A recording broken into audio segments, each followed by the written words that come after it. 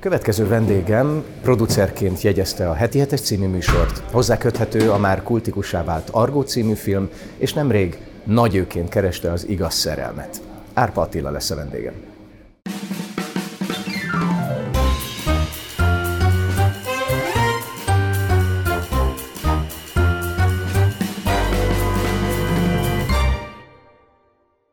Szia Attila, köszi, hogy elfogadtad a meghívásunkat. Nem olyan régen ért véget a Nagy Ő című műsor. Engem az érdekelne, hogy neked szükséged volt erre a műsorra, és most itt nem a bulváros, nem a párkapcsolati része érdekel, hanem szakmailag kérdezem ezt tőled, mint színész. Melyik szakmára gondolt konkrétan? Hát igazából, mint tévés személyiség, mint média szereplő. Azt nem biztos, hogy jó megfogalmazás, hogy szükségem volt rá, hanem kedvem volt hozzá. És azt gondolom, hogy a mai piacon, vagy világban, amit showbiznisznek nevezünk, ebben sok minden belefér. És nyilván mások is kérdezték tőle, hogy miért vállaltam. És ez biztos, hogy jót tesz a hírnevemnek, a reputációmnak. És van egy olyan sztorim, hogy nem olyan rég mentem a Spárba, és akartam venni sonkát, és megkérdeztem a pénztárostól, hogy én reputációval fizethetek-e esetleg. Mondta, hogy nem. Mondtam, hogy jó hírnévvel talán. Mondta, hogy nem. Ázsió, azt még fel tudom ajánlani. Azt sem fogadta el, képzeld el. Csak pénzt. Na, úgyhogy ez az egyik magyarázat. De a másik az, hogy nekem van egy ilyen, nem is tudom, talán kicsit arrogáns hozzáállásom az ilyen jellegű műsorokhoz, mert akárhányszor indulok egy ilyen műsorban, vagy szerepelek benne, legyen ez most egy táncos, vagy egy énekes, vagy egy főzőműsor, valamiért mindig azt tartom a missziómnak, hogy egy kicsit reformálom. Kicsit jobbá teszem, kicsit talán értelmesebbé teszem. És sikerült neked szerinted? Én azt gondolom, hogy ahhoz képest, hogy ez a műsor egyébként miről szól, én azt gondolom, hogy igen. Én azt gondolom, hogy az én meglátásaim, észrevételeim és viselkedésem a hölgyekkel egészen más volt, mint az eddigi bacheloroké, de a hölgyek és a szelekció is más volt. És azt gondolom, hogy ettől lett ez a műsor olyan sikeres, mert hogy ugye a legnézettebb műsor volt idén ősszel, és többek közt az egyik műsor, ami miatt a TV2 most átvette a piacvezetést. És igazából erről szól a kereskedelmi tévének ez az egész. Meg egy kicsit nekem is, tehát én azért büszke vagyok arra, hogy ennyien kíváncsiak voltak rá, és ez igazából egy esemény volt. Tehát ez nem csak egy tévéműsor volt, hanem tényleg mindenki erről a műsorról beszélt. Nem rólam, a műsorról, a lányokról. Tehát... Sikerként beszélsz így a műsorról, de olyan furcsa, hogy visszanéztem a korábbi évadokat, vagy csak olvastam róluk, gyakorlatilag senki nem maradt együtt. Tehát amiről maga a műsor szól, hogy valaki, és nyilván persze ez egy tévéműsor, ez fel van valamelyest építve, de valahogy hosszú távon soha nem marad együtt, például a Nagy Ő az ő választottjával. Hát ez ennyire tévéműsor, vagy... Hát nálunk ez azért nem igaz, mert mi összesen jöttünk.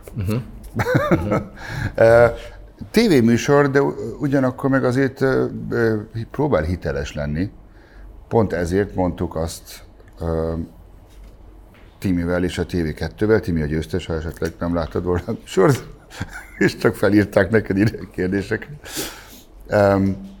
Hogy szerintünk sokkal értelmesebb, hogy elmondjuk azt, hogy ez egy műsor volt, egy próbálkozás, egy mese, egy szappanopera, aminek lett egy vége ott, amikor véget ért a műsor, de a mi kapcsolatunk is ott ért véget, mert hát nem találta meg a nagy szerelmet ebben a műsorban, és az a műsor szerintem attól lesz és marad hiteles mondjuk a következő évadokban, hogy mi ezt így kerekpereccel is mondjuk, és nem kezdünk el itt most kitalálni dolgokat, hogy összejöttünk, de azóta már szakítottunk, mert a műsort régebben vettük fel, és nem láttuk értelmét.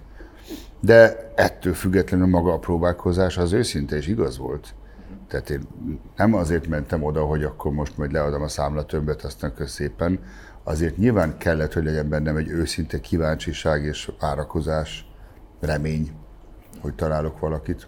Azt mondtad, hogy ti nem is jöttetek össze a műsor után gyakorlatilag.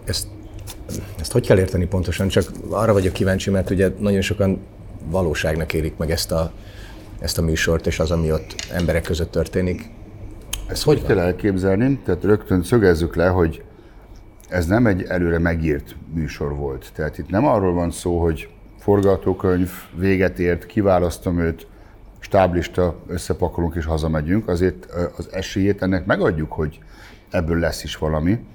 És nagyon sok bachelornak a vége az lett, hogy össze is jöttek, sőt, olyanok is vannak, akik össze is házasodtak, és a mai napig együtt vannak, de olyan is volt, ahol egyet sem választott, vagy nem jöttek össze. Ezt szerintem azzal lehet magyarázni, hogy van mondjuk a Földön 1 milliárd olyan nő, aki hozzám illene, és akiből tudnék választani, ebből az 1 milliárdból 19 jelentkezett ebben a műsorban. és nem volt köztük az, aki tényleg az igazi nagy ő nekem. Így aztán azt választottam, aki a jelentkezők közül a leginkább illet hozzám, és ahol valamilyen érzelmet el tudtam volna képzelni. De mire a műsor végére eljutottunk, és kimondtuk azt, hogy te vagy a győztes, addigra már azért mind a ketten egy picit sejtettük azt, hogy itt valószínűleg nem csak a műsor ér véget, hanem a mi románcunk is. És te producerként, ha abban a helyzetben lennél, te gyártanál ilyen műsort? Én már nagyon rég nem gyártok műsorokat, úgyhogy nem. Ezt semmilyen műsort nem gyártanék, mint producer, már szívesen. De ennek van valami oka? Nem annyira élveztem ezt a részét. Én a kreációt szerettem, egy műsort elindítani, kitalálni, ki legyen a műsorvezető, mi legyen a címe, díszlet, főcímzene, szerkesztőket felvenni, stb. Tehát elindítani egy műsort, azt nagyon szerettem. Pláne, hogyha különböző műfajokról volt szó, mint régen mondjuk az RTL-nél vagy a TV2-nél, hogy legyen ez most egy politikai beszélgető műsor, vagy egy handikamera, vagy egy quiz show, úgyhogy ennek a diversitását szerettem a feladatnak. De utána, amikor már egyszer beindult, akkor átadtam a stafétabotot, mert maga a gyártási folyamat az nem nekem való. Én inkább alkotó embernek gondolom magam. És mi az, ami most téged érdekel, mivel foglalkoznál? Most elsősorban a külföldi rendezői karrieremet kezdtem el építeni, és hát talán elmondhatjuk akkor itt exkluzív nálatok a Sunday Brunch, jól mondom? Pontosan, köszönjük szépen. A Sunday Brunchban, hogy aláírtam életem első szerződését, mint filmrendező egy amerikai filmhez, amit jövőre forgatni fogunk. Wow, gratulálok aztán. Úgyhogy ezzel foglalkozom, és természetesen örülnék, hogyha ez nem csak egy film és egy projekt, hanem ha már egyszer úgymond betettem oda a lábam, akkor legyen ez egy folyamat, esetleg egy karrier. Uh-huh. És azt lehet tudni, hogy ez Magyarországon forgó amerikai, nem, vagy abszolút kint. Abszolút kint. Új-Mexikóban, igen. Uh-huh. Az, hogy Amerikában dolgozhatsz filmrendezőként, az, hogy is mondjam, annak, aki nincs benne ebbe a szakmába, de talán kicsit mindenkinek ez nagyon távolinak és nehezen elérhetőnek tűnik. Hogy sikerült neked idáig eljutni? Egyrészt szerintem mindenki számára elérhető, mert Amerikában olyan nyitottak minden új ötletre és minden lehetőségre. Ők tényleg azt a mottót élik, hogy soha nem lehet tudni, hogy a következő nagy ötlet kitől vagy honnan jön. És én egyszerűen eddig nem gondolkodtam egyáltalán ebben, hogy Amerikában indítsak karriert, amúgy már hamarabb kezdtem volna, mert rengeteg ismerősöm dolgozik kint, ugye vagy úgy, hogy Amerikából idejöttek forgatni amerikai filmet, és akkor egy nagy hollywoodi film forgatásán lehet, hogy csak 3 mondatom volt, és utána lelőttek hátulról, egy sötét sikátorban, úgyhogy az arcom sem látszik, fokozzam, még nem elég. De ettől függetlenül lehet, hogy megismertem egy olyan producert, egy olyan showrunnert, egy olyan rendezőt, egy olyan stúdióban dolgozó embert, aki egy jó kapcsolat külföldön. Úgyhogy ez az egyik ok, hogy például a mai napig miért vállalok szinte minden olyan szerepet, még akkor is, hogyha tényleg viccen kívül 2 mondat után lelőnek. Tehát most az legújabb Josh Hartnett filmben tényleg 2 mondatom van és megmérgeznek és összeesek. De már találkoztam egy olyan emberrel a szetten, a helyszínen, akivel így a kapcsolatot megtartottam, amikor azt mondtam neki, hogy lennének ötleteim. Aztán talán a legfontosabb kapcsolatom jelenleg egy Nádas Tamás nevű magyar fiatalember, aki dióhéjban karáté világbajnokként kiment Amerikába, aztán rendőr lett, most pedig producer és színész, és vele is összebarátkoztunk, és ő az egyik erő most jelenleg a legújabb projektem mögött, az első filmem mögött. Úgyhogy így összeállt a network, a hálózat. Te mit gondolsz most 2022 végén, a kereskedelmi televíziózásról. A műsoroknak a típusairól, ahogy próbálja nyilván a YouTube térnyeréssel fölvenni a harcot. Te ezt hogy látod most? Nem vagyok már annyira benne ebben a szakmában, nem tudok most statisztikákkal és számokkal dobálózni, de én azt látom, hogy a kereskedelmi tévék már jóformán csak attól működnek, hogyha úgynevezett event programmingot csinálnak, tehát egy olyan műsort hoznak létre és sugároznak, amit akkor is ott nézni kell, mert mondjuk egy élőadás, vagy éppen egy Nagy Ő, vagy hasonló reality, amiről az emberek beszélnek, és hogyha nem nézed meg aznap vagy előző nap, akkor másnap kimaradsz a fodrásznál a legfontosabb témából, vagy legyen ez most egy táncos műsor, vagy egy tehetségkutató, ez az úgynevezett event programming működik. Utána viszont már rögtön ott tartunk tematikában, hogy a streaming platformok át fogják venni, és nem véletlen, hogy minden kereskedelmi tévé, ugye mi volt az első lépés, a terrestriálisat feladjuk és átlépünk a digitális platformra, és a következő logikus lépés, hogy minden televízió indítja a saját streaming szolgáltatását. Nyilván azzal a gondolattal, hogy előbb-utóbb teljes mértékben meg fog szűnni a kereskedelmi tévé olyan formában, amilyenben ma látjuk. Te gondolkodsz online műsor létrehozásában? Igen. Nekem már régen egy olyan vágyam volt, hogy late night talk show, tehát a késő esti beszélgető műsorok, amik ugye Amerikában évtizedek óta, nem tudom, sőt, már lassan 60-70 éve töretlen sikerrel működnek. A mai napig ugye Jimmy Fallontől kezdve itt rengeteget tudnék most sorolni. Magyarországon voltak ugye próbálkozások, talán még régebben Fábri és a Sóder, aztán hát volt Hajós Andrásnak egy próbálkozása, Hajdú Péternek volt egy műsora, azt nem biztos, hogy próbálkozásnak nevezném, mert a klasszikus late night talk show azért az attól nagyon távol volt. És mivel egy ilyen talk show csak akkor működik, hogyha szókimondó, ha szó van politikáról, akár aktuális témákról, ezért gondoltam azt, hogy egy podcast keretében valami egészen hasonlót elindítani. Elsősorban beszélgetés vendégekkel, de azért nem titkolom, hogy lopni fogunk majd kisebb elemeket, például a mean tweets, amikor ismert emberek csúnya kommenteket saját magukról felolvasnak és vágnak hozzá egy arcot, meg rengeteg más is, úgyhogy lesz benne zene, lesz benne vízműsor, lesz benne toplista, de lesz szó filmezésről, tévézésről. És ennek te lennél a műsorvezetője? Így van. Így van. Úgyhogy igen, van egy ilyen terv, de ez is leginkább szenvedély és hobbi. Említetted ugye a filmrendezést, hogy gyakorlatilag most ez a fő irány. De te írtál forgatókönyveket is, és könyvet is írtál. Most írsz? Van valami olyan könyved, amit fejlesztesz, és ami... Ezt, amit most rendezek, azt részben én írtam. Igen, ez egy saját sztori, azt 2 forgatókönyvű társammal írtuk itt Magyarországon. És Magyarországra terveztük eredetileg, csak jelenleg hadd fogalmazok úgy, hogy nem vagyok teljes mértékben kompatibilis a magyar pénzforrásokkal, nevezzük így. De ennek van valami oka? Vagy történt valami, ami miatt nem? Nagyon szépen beindult a filmrendezői karrierem Magyarországon. Először volt egy Argo című film, aztán alig pár évvel később, 10 évvel később jött ennek a második része. A második része pedig már egyébként egy alku volt Andy Vajnával, mert írtam egy regényt az olajszűkítésről és a 90-es évek Budapestről, a maffiáról, Aranykéz utcai robbantás, stb.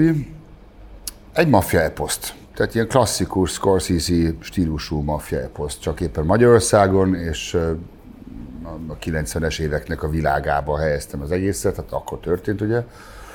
És én azt szerettem volna megrendezni, mint második nagyjátékfilmet, és akkor mondta a Vajna azt, hogy nem, először csináljunk egy garantált sikert, mert az Argo 2-ről mindannyian azért sejtettük, hogy nem lesz bukta. Már csak az Argo 1-nek a rajongó tábora miatt, akik jóformán naponta 10 éven keresztül kérdezték tőlem mindenhol, tehát a benzinkutas, a kidóból, a taxis és a mindenki, hogy mikor lesz már második rész. És akkor az volt az alkú, hogy csináld meg az Argo 2-t, és utána kapod a Jolly Jokeredet, és hogyha ez az, akkor ez az. Megcsináltuk az Argo 2-t, siker is lett, elkezdtük fejleszteni a Holtomiglan című filmet, amiből ugye regény már egyszer készült, de a forgatókönyv azért egészen más volt. Többször kellett visszadobni, vagy dobták vissza, hogy tovább kéne fejleszteni, stb. És most itt semmi másra nem kell gondolni, tényleg csak a dramaturgiai fejlesztésről beszélek. Tehát itt nem volt semmilyen, nem tudom, politikai cenzúra, vagy ilyesmi. Sőt, Andy Vajna azt mondta, hogy őt ez nem is érdekli. Tehát ez volt az, ami nagyon imponált. Mert én mondtam neki, hogy Andy, ugye tudod, hogy ez miről szól, és tudod azt, hogy néhány szereplő ebben a forgatókönyvben a mai napig a magyar gazdasági és politikai elit élén létezik, mármint akik nem halottak, azok most ott vannak. Igen. És ő azt mondta, hogy nem érdekli őt, ez nem egy tényfeltáró film, hanem ez egy igazi gangster eposz, és neki nagyon tetszik a könyv. Bocsánat, lehet, hogy őt nem érdekelte, de azt nem gondolod, hogy valakihez eljuthatott esetleg, aki mondjuk azt mondta, hogy jó, hát ebből ne legyen film, mert ez annyira forró téma. Is, akkor Andy Vajna visszakérdezett volna, hogy miért. És hogyha nem tudta volna valakinek érthetően elmagyarázni, nem érdekelte volna őt ez. Ő tényleg nem foglalkozott semmi ilyesmivel. És amikor meg ott tartottunk, hogy végre kész a könyv, és szerintem tényleg tökéletes lett. Tehát egy olyan forgatókönyvet raktunk össze végül hosszú-hosszú évek után, ami olyan tökéletes lett, hogy professzionális magyar forgatókönyvírók nem tudtak belekötni. Tehát Köbli Norbi azt mondta, hogy most szívesen mondanám, hogy mit írnék át, hogy nekem is valahogy közöm legyen hozzá, de nem tudok semmibe belekötni. Koda Kriszta és hasonló emberek dicsérték a könyvet, kész volt. Mehet. Aztán helyette meg Andy ment. És az új vezetés pedig valószínűleg nem tartotta jó ötletnek, hogy azzal mutatkozik be, hogy akkor csináljuk egy filmet a 90-es évek olajszűkítésen, Árpa Attila rendezésében. Persze, így kell indítani egy karriert a filmítészet és elején. És akkor te erről teljesen le is rövid karrierje lett volna, és ezért nem is haragszok rájuk. Tehát én, mind a Nemzeti Filmiroda vezetője, szintén nem adtam volna magamnak egy filmet ebben a tematikában, tehát azt tegyük hozzá, hogy nincsen bennem sértődöttség vagy csalódottság. Megértem, és tudom, hogy ez a film el fog készülni. El fog készülni? De erről akkor még nem tettél le róla? Nem szabad letenni erről. Igen, bár a Nagy Ő részeit nem láttam, de én ezt a Holtam Miglan című könyvedet én olvastam annó, és akkor én tényleg azt gondoltam, én ugye a castingon is voltam, hogy ez tényleg erős téma lehet. Tehát akkor azt mondod, hogy akár külföldön is előfordult, hogy ez egy külföldi produkcióként egyszer csak visszaköszön dolgozunk rajta, csináltunk belőle egy sorozatváltozatot, és nem adjuk fel, így van. És ezt a magyar színészekkel képzelnéd el, vagy úgy külföldiekkel, akik... Ez egy jó kérdés, de nagy valószínűséggel itt most külföldi színészekben kell gondolkodni, mert jelenleg olyan streaming cégek, mint a Netflix, vagy a Hulu, vagy az Amazon, ők nem adnának pénzt kifejezetten magyar produkciókra, mert ahhoz sajnos túl kicsi a piacunk. Úgyhogy inkább egy olyanban kell gondolkodni, mint ahogy mondjuk a Csernobilt megcsináltak, hogy ott is ugye orosz karakterek, de külföldi színészek játszották őket, és mondjuk ott orosz akcentussal játszották őket. Nem gondolom, hogy a Holtam Miglanban magyar akcentussal fognak majd beszélni amerikai színészek, így valahogy nem látom a lelki szemem előtt Ryan Reynolds, hogy magyar akcentussal. De akkor gyakorlatilag emiatt te nem is adtál be az NFI-hez további pályázatokat, vagy azt érezted, hogy neked nem ez az utad? Voltak pályázataim, amik nem mentek át, de azt sem bánom annyira, mert igazából nem az enyémek voltak. Tehát volt egy tervem az Andrássy gróf életéről, és hogy konkrétan mi is történt közte és Sziszi között például. Volt egy gyerek fantasy filmtervem, volt még egy vígjátékom, ami ilyen midlife crisis-es pasikról szól, akik próbálnak megint fiatalok lenni. De igazából egyik sem volt az, amire azt mondom, hogy ez az igazi film. És 2 játékfilm után a harmadik az legyen már a mestermű. Tehát igen. Készültem pár villámkérdéssel, nem muszáj egy mondatba válaszolnod, de ezeket most ide kirakom. olyan 2-3 mondatnál, ha tudod, akkor ne legyen hosszabb. Egyet passzolhatsz, hogyha nem szeretnél rá válaszolni. Tehát felcsapom, felolvasom. Felolvasod, azt köszönjük. És rögtön válaszolok. És akkor válaszolj egy ilyen maximum 2-3 mondatban. Oké. Mondj egy emléket, ami kihatással volt az életedre. Talán az az emlékem, hogy amikor fiatal voltam, egyszer álmodtam egy képet, hogy egy aranykedilekben ülök, fekete veszkóban, cigarettázva, és a U2-tól egy dalt hallgatok a Sunset Boulevardon. És 3 évvel később ez megvalósult, és ott tanultam meg azt, hogy igazából mindegy, mit álmodsz, ne add fel, mert lehet, hogy tényleg létrejön. És imád ezeket a pillanatokat, amikor megvalósul. Nem tart sokáig.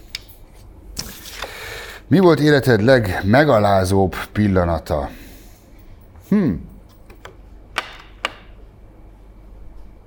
Azt hiszem, az a pillanat, amikor az amerikai focipályán rájöttem arra, hogy már túl öreg vagyok a sporthoz, mert nem akartam felfogni, és az akarat, meg a, hogy is mondjam, agresszió, meg technikai tudásom megvolt, de volt egy pillanat, amikor egy 19 éves kockahasú srác, mint egy gepárd elszaladt előttem, és azt sem láttam, hogy merre, és rájöttem arra, hogy igen, lehet, hogy ehhez már öreg vagyok. Hiányzik a sport egyébként? Nagyon. Úgyhogy gondolkodok egy senior kupában. Oké. Ha egy hétre szakmát válthatnál, mi lenne az? Érdekes.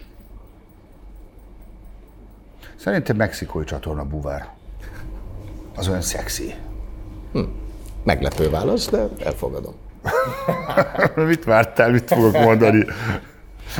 Vagy főügyész, várjál. Az nem és rossz. akkor felmenteni magamat, tök jó. Mitől félsz a legjobban? Igazából, ez most nagyon hülyén fog hangzani, de én igazából nem félek semmitől. Én attól félek, hogy valaki olyasminek lesz baj, akit én szeretek, ami azt jelenti, hogy én nem félek, hanem féltek inkább. Konkrétan félni nem. Mondjuk volt egyszer egy részeg női rajongóm, akitől... Ja, tudod mit? Balázs Anditól félek.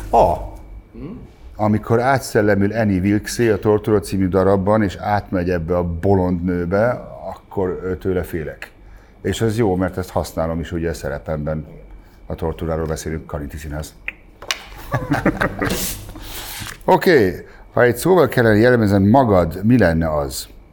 Farkas. Köszi, Attila.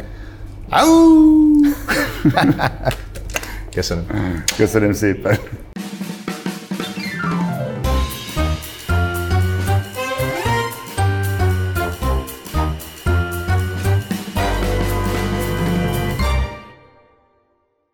A műsor a Béton partnere.